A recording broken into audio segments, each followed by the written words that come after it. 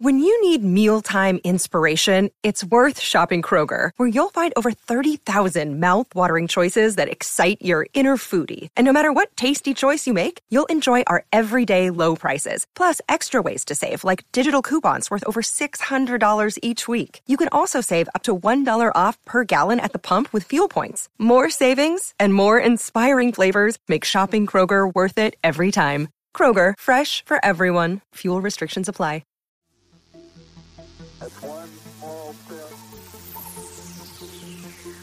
Hello and welcome back to the Space News Pod. I'm your host, Will Walden, and in this episode, I'm going to be discussing the mysterious Jupiter's Great Red Spot. And before I get started, I want to say thank you to everyone on Patreon, patreon.com/Space News Podcast. Become a space cadet for only $1 per month. Your generous contribution will help further the message of space, science, and tech for everybody else who gets their hands and ears on this podcast. So I want to say thank you to everyone on Patreon, and also thank you to you for listening to this podcast, and thank you for subscribing to the podcast.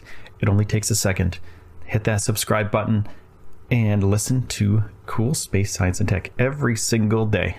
Jupiter's Great Red Spot is a storm that's larger than our Earth, larger than our home planet. It's raging through the atmosphere of this gas giant.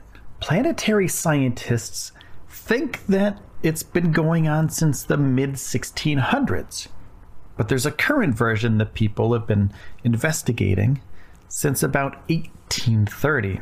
They used telescopes and spacecrafts to see it close up.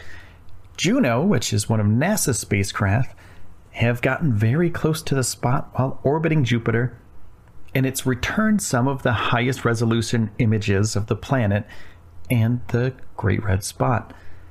And it's given scientists a new look on one of the oldest known storms in our solar system. This storm is an anticyclonic storm in a high-pressure zone in Jupiter's clouds. And it doesn't rotate clockwise, it rotates the other way, counterclockwise. It takes about 6 of our own Earth days to make a trip around Jupiter. And this storm has clouds in it. They may be many kilometers above the other cloud decks on the surface, but jet streams to its north and south keep the spot at the same latitude as it goes around the planet. And the Great Red Spot is actually red, but it's not always red. The chemistry of the clouds and atmosphere cause it to vary, and it could be pinkish orange, it could be a darker red, and Jupiter's atmosphere is mainly molecular hydrogen and helium, but there's other stuff in there too. Water, hydrogen sulfide, ammonia, and methane as well. So those are also in the Great Red Spot. And we don't really know why the colors of the spot change over time.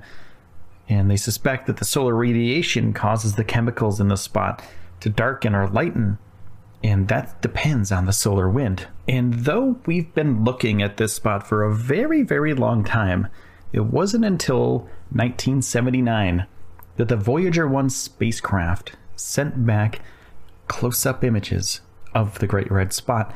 And there's other spacecraft, Voyager 2, Galileo, and Juno, have also visited and observed this Great Red Spot. Now, I'll be right back after this break with some more information about some other studies and cool photos of the Great Red Spot. So this spot, it doesn't always stay the same.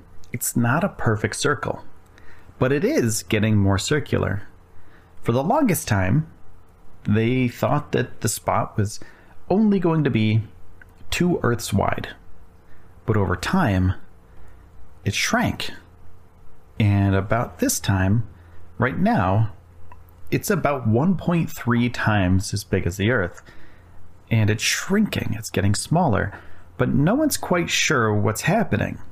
Could it be that the storm is just dissipating?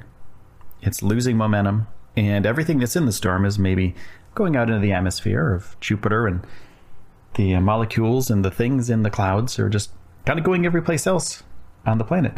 We're not sure. No one's quite sure at this point. So we're going to keep looking at it. And there are some spacecrafts, Juno in particular, that have some really, really great photos of this. Juno was launched from the Earth in 2015 and began orbiting Jupiter in 2016.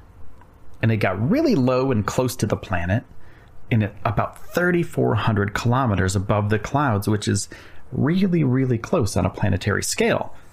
So it has some really great photos because they're incredibly detailed because it's so close. And it didn't just take photos. There were instruments on this spacecraft that measured the depth of the actual storm. It's 300 kilometers deep. That's deeper than any of Earth's oceans. And the deepest of Earth's oceans is about 10 kilometers. And at the bottom of the storm, at the base, it's much warmer than at the top. And that heat, that warmth, it actually feeds the top of the storm. So the winds that can blow at the top are more than 430 kilometers per hour. And we understand this phenomenon. The warm winds at the bottom, they are similar to massive hurricanes on Earth. And above the clouds, above the storm, temperatures rise again. And scientists aren't quite sure why this is happening, but they're going to continue doing research on it and figure it out in the future. So basically, the Great Red Spot of Jupiter, well, it's a great big Jupiter hurricane. And in the next 20 years, because it's shrinking, it will become pretty much a circle. So I can't wait for that to happen. And I want to say thank you for all of your support and for listening to this podcast today. I hope you learned something. I learned something. And that's why I do this podcast, because I want to spread science to everybody. That's pretty much it. I want to spread science and tech to everybody. I think it's awesome. So I also want to say thank you for taking the time out of your day to spend it here with me on the Space News Pod. I'm your host, Will Walden, and I will see you soon.